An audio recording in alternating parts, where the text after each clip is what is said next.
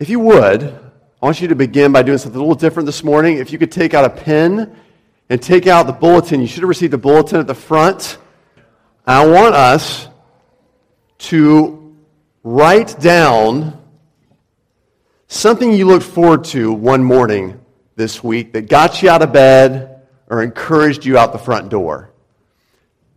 Just something that stands out one morning this week that you remember getting out of bed, getting out the front door, looking forward to something.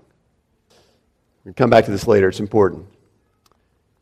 And as you're doing that, turn with me in your Bibles, if you got up to 1 John chapter 5. We're going to read verses 1 through 21 of 1 John 5 and finish our series in 1 John, A Lot Like Life. Hear God's word. Everyone who believes that Jesus is the Christ has been born of God, and everyone who loves the Father loves whomever has been born of him. By this we know that we love the children of God, when we love God and obey his commandments. For this is the love of God, that we keep his commandments. We've heard this before. And his commandments are not burdensome. For everyone who has been born of God overcomes the world. And this is the victory that has overcome the world, our faith. Who is it that overcomes the world except the one who believes that Jesus is the Son of God? This is the one, this is he who came by water and blood, Jesus Christ. Not by water only, but by the water and the blood. And the Spirit is the one who testifies, because the Spirit is the truth. For there are three that testify, the Spirit and the water and the blood. And these three agree. If we receive the testimony of men, the testimony of God is greater. For this is the testimony of God that he has borne concerning his Son. Whoever believes in the Son of God has a testimony in himself. Whoever does not believe God has made him a liar, because he has not believed in the testimony that God has borne concerning his Son. And this is the testimony that God gave us, eternal life. And this life is in his Son. Whoever has the Son has life. Whoever does not have the Son of God does not have life. I write these things to you who believe in the name of the Son of God. You may know you have eternal life. And this is the confidence that we have towards him, that if we ask anything according to his will, he hears us. And if we know that he hears us in whatever we ask, we know that we have the request we've asked of him. If anyone sees his brother committing a sin that does not lead to death, he shall ask, and God will give him life. To those who commit sins that do not lead to death, there is sin that does lead to death. I do not say one should pray for that. All wrongdoing is sin, but there is sin that does not lead to death. We know that everyone who has been born of God does not keep on sinning, but he who is born of God protects him, and the evil one does not touch him. We know that we are from God, and the whole world lies in the power of the evil one. And we know that the Son of God has come and has given us understanding so that we may know him who is true. And we are in him who is true, and his Son, Jesus Christ. He is the true God and eternal life. Little children, keep yourselves from idols. This is God's word. The way I think John kind of sets this up in my own words, I'll give you his words too, but in my own words is this. Okay, you've made it this far. And so you've proved your faith. So now let me encourage you in the fight of life. In the fight that is your life. You've made it this far. Let me encourage you. And I think he says, if you look at verse 13, John says, I write you these things to you who believe in the name of the Son of God, that you may know you have eternal life. I'm here at the end of this book, and I'm writing you these things to remind you, you have eternal life. And I think John is actually contrasting this on purpose with what he says in his gospel, at the end of his gospel. He finishes writing his gospel in a similar way, but notice the difference. This is from the Gospel of John, chapter 20, verses 30 and 31. I've written this to you. This is written so that you may believe Jesus is the Christ, the Son of God. And by believing, you may have life in his name. So in his letter, he says, you who believe in his gospel, so that you may believe. In his letter, know that you have eternal life.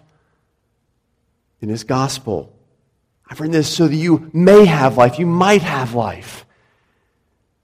In other words, he says, I've written this gospel so you might have the opportunity to trust in Jesus as your God, so that you might have life. And in this letter, he assures them at the end of his letter, you've gotten this far. You do trust Jesus. You see that? You have trusted in Jesus. You made it this far in living out the love of God expressed in this letter I've written to you. And friends, you too have lasted through this sermon series and this letter, right? Through some grueling examinations and challenges we found here in 1 John. Unpopular messages. And you've lasted. As I step back, so too have many of you lasted. You who turned 1 year and came out into 2. Some of you who turned 2 years living here into 3. Some of you who turned 3 years into 4. And you stuck with God. And you stuck with his imperfect church. And you lasted. You endured. You persevered. And some of you are leaving. There are a number of folks who stayed with the church a little longer, who stuck it out,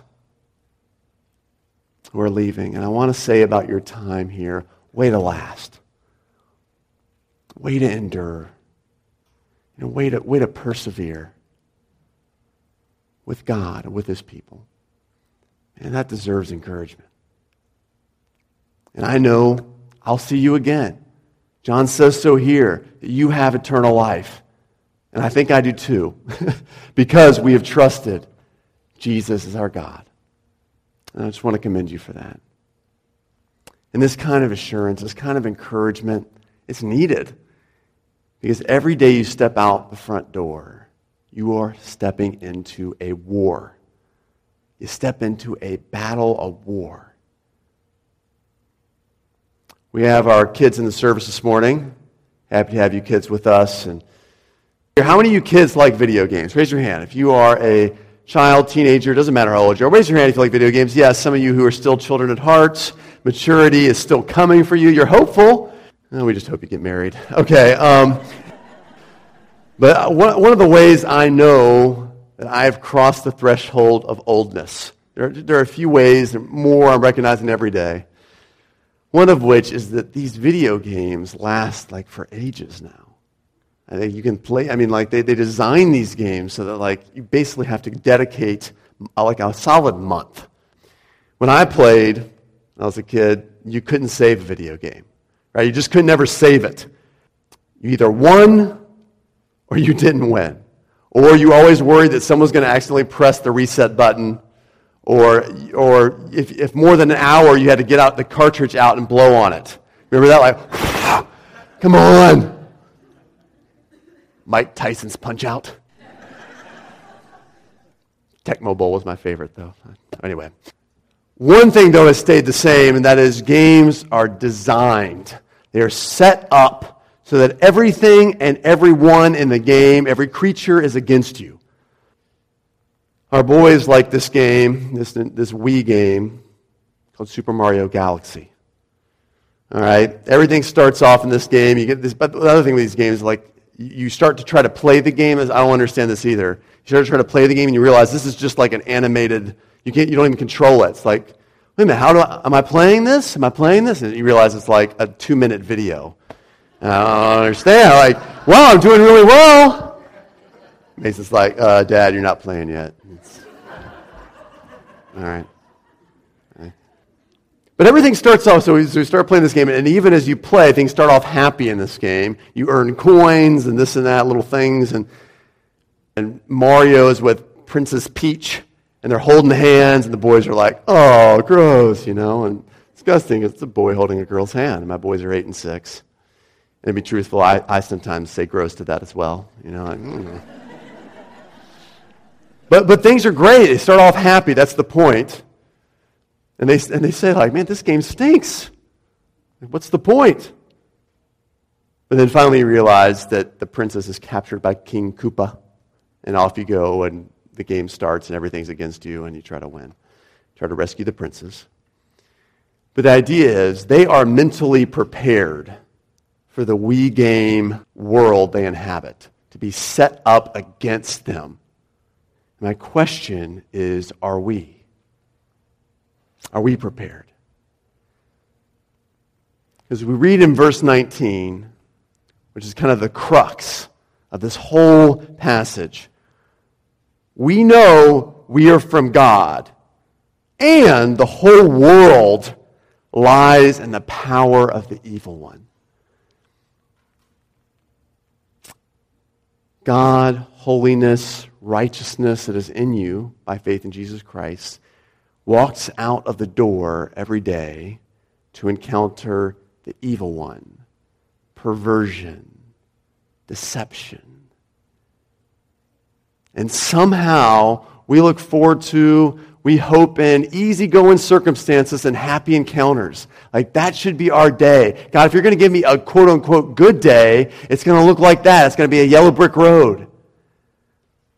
The question is, well, what did you write down on your piece of papers? What did you write down there? Something you look forward to when you woke up, when you walked out that door? My guess is that it wasn't finding out you're going to take a pay cut or not getting promoted. My guess is it wasn't going to a gathering where I'm going to see my ex. My guess is it wasn't going to that feeling of knowing you're going to have to make a difficult decision that no matter what you choose, it's going to make you look bad. My guess is it wasn't those things that made you walk with a pep in your step as you got out that door. It's probably something along the lines of a nice brunch with some friends, getting a pat on the back at work, or seeing your kids' faces if they achieve success or earn some honor. Those are the things we look forward to. And we think that God is always in those. Yet John says there are two opposing forces at work when you walk out the door. The whole world lies in the power of the evil one.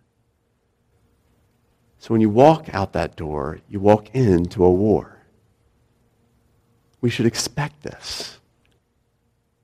The hope, the encouragement, what we should kind of end up writing down is that you go to war with the winner.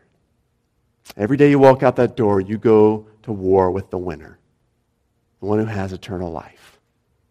Look with me in verses 4 and 5, some of the great verses in all of Scripture. A memory verse is set up on my mirror, actually. For everyone who has been born of God overcomes the world. And this is the victory that has overcome the world, our faith, our trust in the winner, our relationship with the winner. Who is it that overcomes the world except the one who believes that Jesus is the Son of God?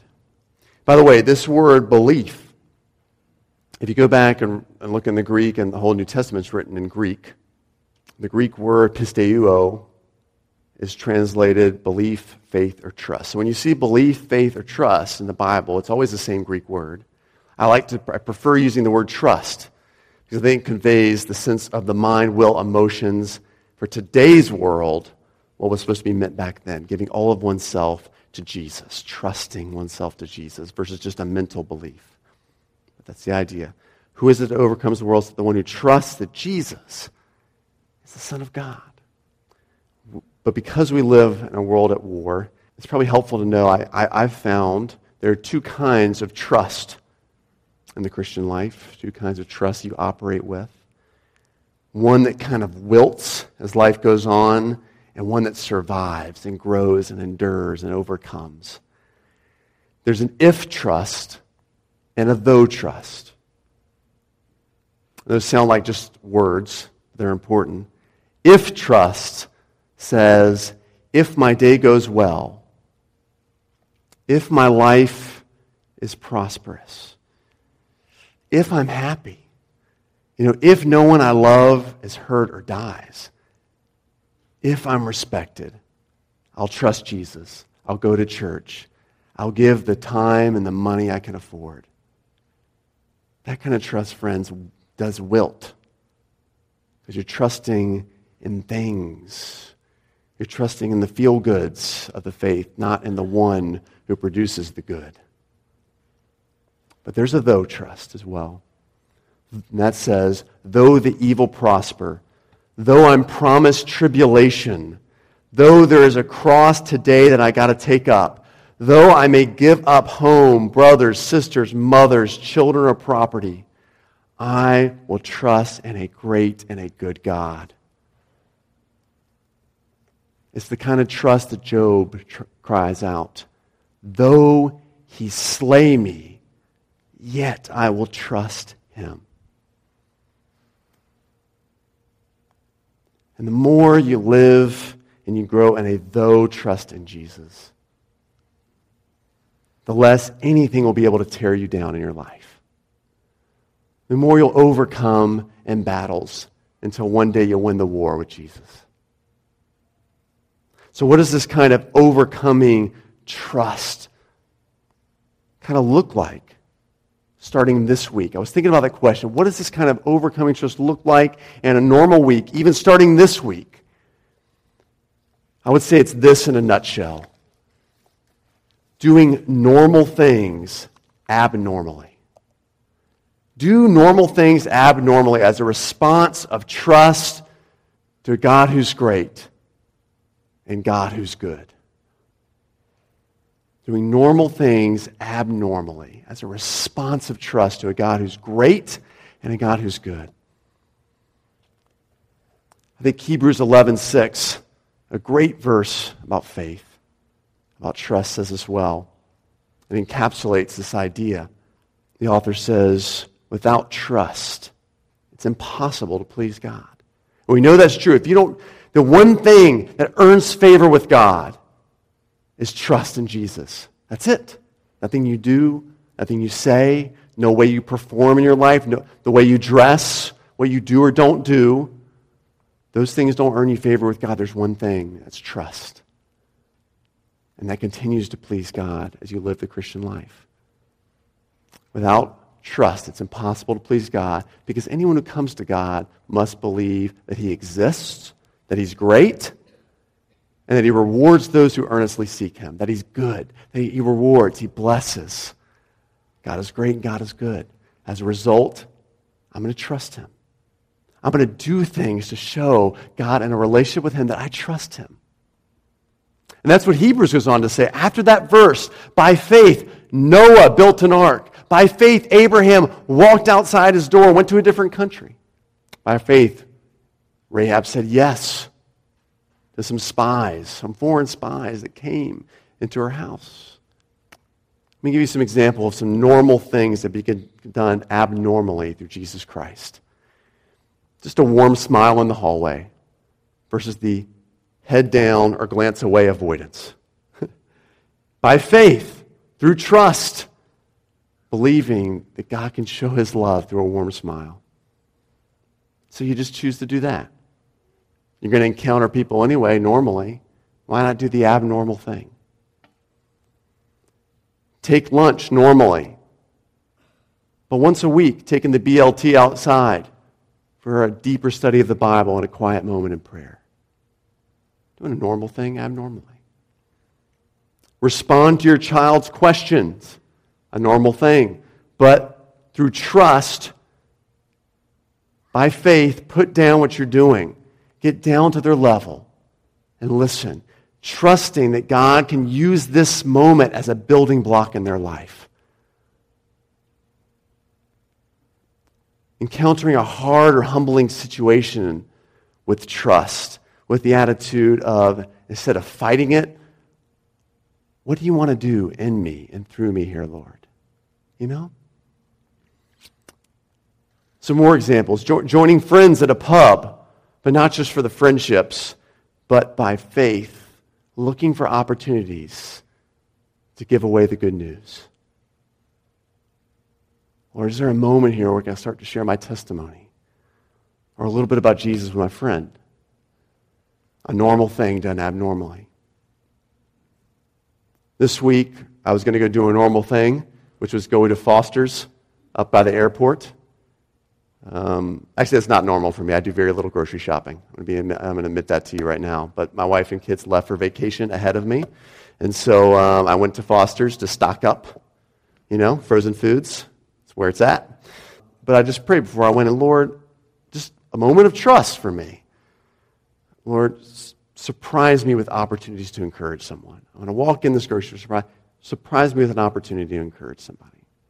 I saw two persons that I've actually been wanting to encourage. I've been thinking about seeing them and encouraging them, and boom, there they were. It was amazing. Grocery shopping by faith. It can happen to you. This trust in Jesus is the secret weapon we have. Sometimes it's a quiet weapon a lot of times. It's not always the missions trip or forsaking all we own or the get-in-your-face hallelujahs, but trusting that Jesus is God and that He loves us. Respond with the same deeds, done differently, abnormally. John goes on to solidify. He says that we can solidify this trust through trusting reliable witnesses. He says that in this passage. We can't go through the whole passage. We'll try our best, though. These reliable witnesses come our way. First, he talks about these people who witness to this Jesus we're called to trust in.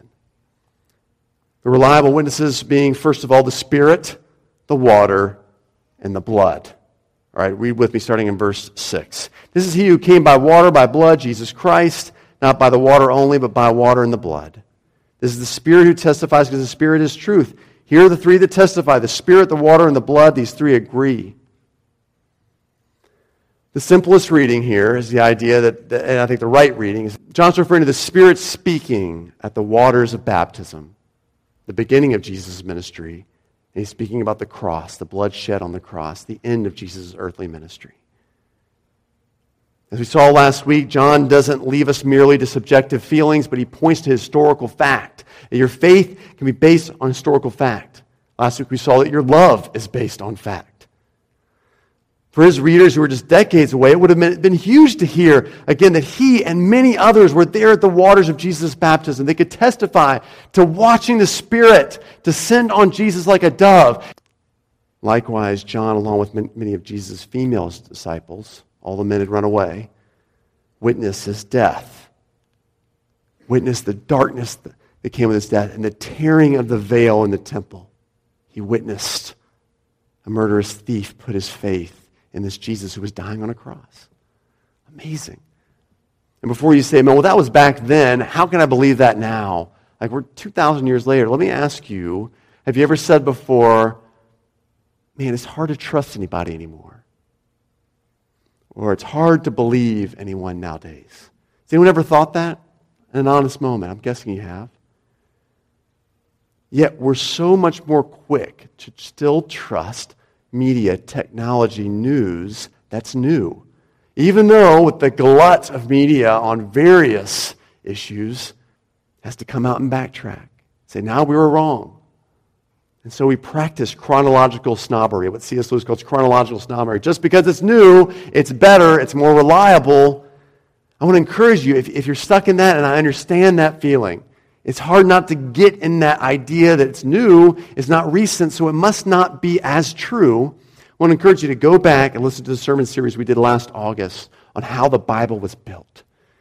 And you get some very clear answers on how the Bible was put together. The PowerPoints are there with it. Very readable and straightforward regarding how reliable the testimony of God's Word really is. Hence, we read in verse 9, if we receive the testimony of men, that's one thing. The new news, the technology that comes out, but the testimony of God is greater. It's greater. God preserved this testimony. And we can tell when you read it's greater. It's better. It's more reliable. It's true. We also get this witness of eternal life within. We read that in verses 10 through 12. Whoever believes and trusts in the Son of God has this testimony within himself, eternal life. And whoever has the Son has this life within him. It's this newness of life experienced first through the immediately release of guilt, because Jesus has forgiven you. And it expands outward in a change to what you love. The things you love, what you say, even how your look changes, your countenance changes. God means this eternal life in you to expand outward, so much so that when eternity hits, it's going to be a very smooth transition for you into eternity. Because eternal life has been living inside of you, expanding outward into changing who you are. That's another testimony. And both of these kinds of witnesses are needed. Because without the objective historical testimony, you could point to the peace offered by Zen Buddhism and yoga and say, yeah, that changes my life, that gives me peace. Or you could point to the positivity of self-help gurus and Oprah and say, yeah, that creates some change in my life, give me some few tips to help me. But his testimony establishes that this is true. This Bible is true and reliable, as true then as it is now. And so because it has a pretty good track record, it's probably going to be eternal and continue forever. But likewise, historical truth can become cold, can become lifeless. We got to wonder, does this change me? Does this let me know I have significance and worth in my life? And so we need that life within us, that testimony of life in here. And just like last week, this is cool how God's word fits together. We had the fact of love and the act of love last week. And so we need a witness outside of us on days when we can't see what's happening in here. We can't feel what's happening in here. And we also need the life to shine within us when we encounter doubts from without. Like the man who born blind in John 9. I don't know what they think. One thing I do know, I once was blind, but now I see. We need that testimony as well. The last thing John tells us here, the last thing we'll talk about this morning, is that we continue to overcome by trusting that God hears us. Look at verse 14. And this is the confidence we have toward him, that if we ask anything according to his will, he hears us. So first of all, breaking this down, he hears us. If you've trusted your life to Jesus, God hears everything. He's listening. With Katie and the boys gone for the last few days, I've watched a spot of Wimbledon on yesterday morning, and you gotta love Wimbledon. It's tennis at its most polite. Tennis, for such a quiet game, players do a lot of talking, actually. Have you noticed that? They actually talk quite a bit. You just can't hear them because they're usually talking to themselves. You know, and it was interesting because the TV coverage was kind of bouncing around from match to match. So I just sort of decided to mentally play a game. This is what happens when I'm by myself for a few days and get a little crazy. Of just seeing, like, is there anyone that I'm watching who doesn't talk to themselves at some point? And sure enough, every single player at some point, talk to themselves. And some of them will talk into their towel at times.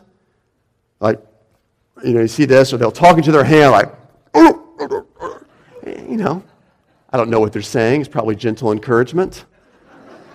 Maybe they're saying, thank you, hand. I appreciate you, I love you. It's crazy. Kind of nuts. It's handemonium, if you will. It's awful. I thought that joke would come in handy. It's awful. You may fire me for that, and if so, I'll have to live hand to mouth. Yeah. Keep going? Really? Are you going to lend me? Oh, sorry, I'm going to stop. Okay. It's awful. Let's move on.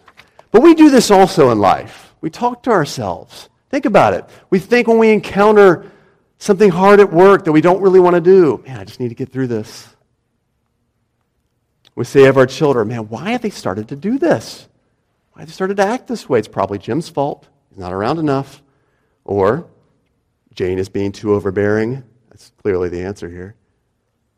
Or we ask, what am I going to do when we're in a relational pickle or we face a giant-sized task? What am I going to do here? Young people here this morning, Okay, Mom, Dad, I get the point. Please chill already. That's when we think in our mind. We talk to ourselves silently. And we're told in verse 14, though, God hears us. John uses this word here, akuo, 59 times in his gospel, 16 times in his letters. He loves this word. God hears us. And John's particular use suggests this kind of attentive listening or listening favorably. Do you hear that? Attentive listening or listening favorably. So why not do something you in the world normally do anyway? Talk to yourself and curve that outwards. You're going to do it anyway. Curve it outwards. Just like last week when we talked about loving without, pray without, talk without to God. To someone both great and good who listens attentively and favorably to you. Imagine what would happen if just needed to get through this was addressed to God who is attentive. It would likely morph into, Lord, help blow away my expectations with this.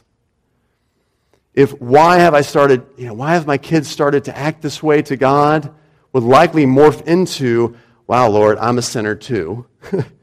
Help you deal more tenderly with your child. And Lord, show me how I can lovingly address this with my son, with my daughter. What am I going to do in this situation to God will morph into, man, God, this is part of your plan. I'm not alone. I'm going to completely rely on you for help and strength, knowing that if you're in this, I can't fail. So talking to God, even with your complaints, morphs into something else. God listens to us. We're also told here to pray according to his will. I want to share something with you that Jesus said. In Luke chapter 10, he said this. The 72 returned. These are the disciples who returned after ministering in great power. They returned with joy, saying, Lord, even the demons are subject to us in your name. In other words, they're casting out demons. Big things are happening. And Jesus said to him, I saw Satan fall like lightning from heaven. Wouldn't that be awesome? In a worship service, boom, Satan cast down. Behold, I have given you authority to tread the serpents, scorpions, and over all the power of the enemy. Nothing shall hurt you. Nevertheless, do not rejoice in this, but rejoice that don't rejoice in the fact that spirits are subject to you, but rejoice that your names are written in heaven. Some of us look around and wonder, what are we going to ask for God for the big things, the legendary miracle, the phenomenon that will cause revival and then go viral? How about this? Getting names written in heaven. Cool. It's super fun to be spot on and pray all the wild things God might do, his hidden will, what theologians call his will of decree, but most people that are in touch with God in prayer saturate themselves with what God says in this book he rejoices in. The one sinner who returns. The names that are written in heaven. So I'm grateful. I want to actually commend folks on our pre-service prayer team. There are folks who get together and pray, sometimes just a few, sometimes more, at 9 o'clock every morning before the service. They have faithfully prayed. I want to encourage you guys. I got to pray with someone after last week's service who wants to trust her life to Christ, who is desiring trust her life to Christ. The next day, I met with a man who over the past 3 months, listening to 1 John, has decided to trust his life to Jesus. That just tells me his name is written in heaven. Rejoice, friends. Rejoice. Prayers answered. I think these are a result of your prayers.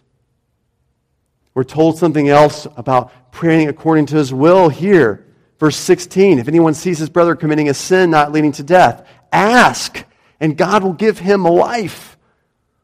You can just pray. God wants to give life. It's according to his will to give life to people. You pray. God will insert life into their life. That's a wonderful thing about prayer according to his will. If you know it's according to his will, you can be confident it's going to happen. I remember the famous missionary to China, Hudson Taylor, once saying, it is possible to move men by prayer alone. Finally, he says anything we ask for. In verse 14, he also says, this is the confidence. And then in verse 15, we know that we have these requests we've asked of him. Hear that confidence. If you go back a couple hundred years in Christian history to a guy named John Newton, sinner, slave trader, turned Christian, turned hymn writer, turned pastor, famous for writing the wonderful hymn, Amazing Grace. How sweet the sound, saved a wretch like me. When he started following Christ, he would receive almost unbelievable answers to prayers because he was confident to the point where he would exercise what he called large or confident asking. Large or confident asking. When people would come to him and ask what he meant, he liked to cite the legendary story of a man who asked Alexander the Great to give him a huge sum of money in exchange for his daughter's hand in marriage. Remember, Alexander the Great conquered most of the known world at the time? Could be ruthless as well. And this man comes to him and asks Alexander the Great to give him a huge sum of money. In exchange, I'll give you my daughter's hand in marriage. You're asking this to a guy who's essentially conquered the known world and has executed a lot of people. But Alexander agreed. And he told the man to request of Alexander's treasurer whatever he wanted. So the father of the bride went and he asked for an enormous amount. An obscene amount. And the treasurer was startled and said, hey, I can't give you that kind of money unless I go to the king himself. That request is too big for my pay grade. So he goes to Alexander. The treasurer argued, hey man, we can just give him a fraction of this money and I will do the job. Alexander replied, no, let him have it all. He said, I like that fellow. He does me honor. He treats me like a king and proves by what he asks that he believes me to be both rich and generous. John Newton concluded, in the same way we should go to the throne of God in His grace and present petitions that express confident views of the love and the riches and the bounty of our King. Friends, God's orientation, His posture is to be wildly generous with the person who prays like He will be. I want to close just encourage you. Remember this about faith. Size doesn't matter. When it comes to faith, size doesn't matter. Just the size of the God on the other end. Remember the mustard seed. Still true today. That's all you need. Heard some great advice from a father to his son recently. He said 20 seconds of courage is all it takes to change your life. He said just that 20 seconds of stepping out. Friends, just one small but courageous act, that 120 seconds of doing a normal thing abnormally as a response of trust in a good and great God brings great pleasure to Him. And just might win some battles in the war that wages around you. Let's pray. Father, we are thankful. We are thankful that You hear us. We are thankful that this Jesus is true and reliable. We know it because of this witness that's in us, eternal life. We know it because of this Bible we hold in our hands. And so we want to walk by faith. Every day, Lord, we walk out into different battles in our lives. We kind of hope that the way God will be with us is giving us all daisies and roses and nice-smelling things and happy encounters. But the reality is, God shows His goodness by walking out with us every day, that we get to do battle with the winner, with God who overcomes this world.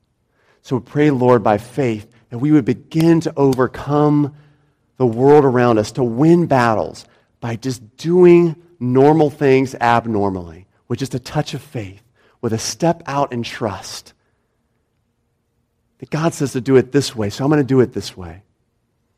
God says to love someone in this, so I'm going to do it like that. God says to expect something when I walk in a grocery store or when I sit in line in the queue at the CUC. Help us. Just step out. Give us that 20 seconds of faith to step out, to open our mouths, to extend an embrace or a smile to someone nearby. We ask this all in Jesus' name. Amen.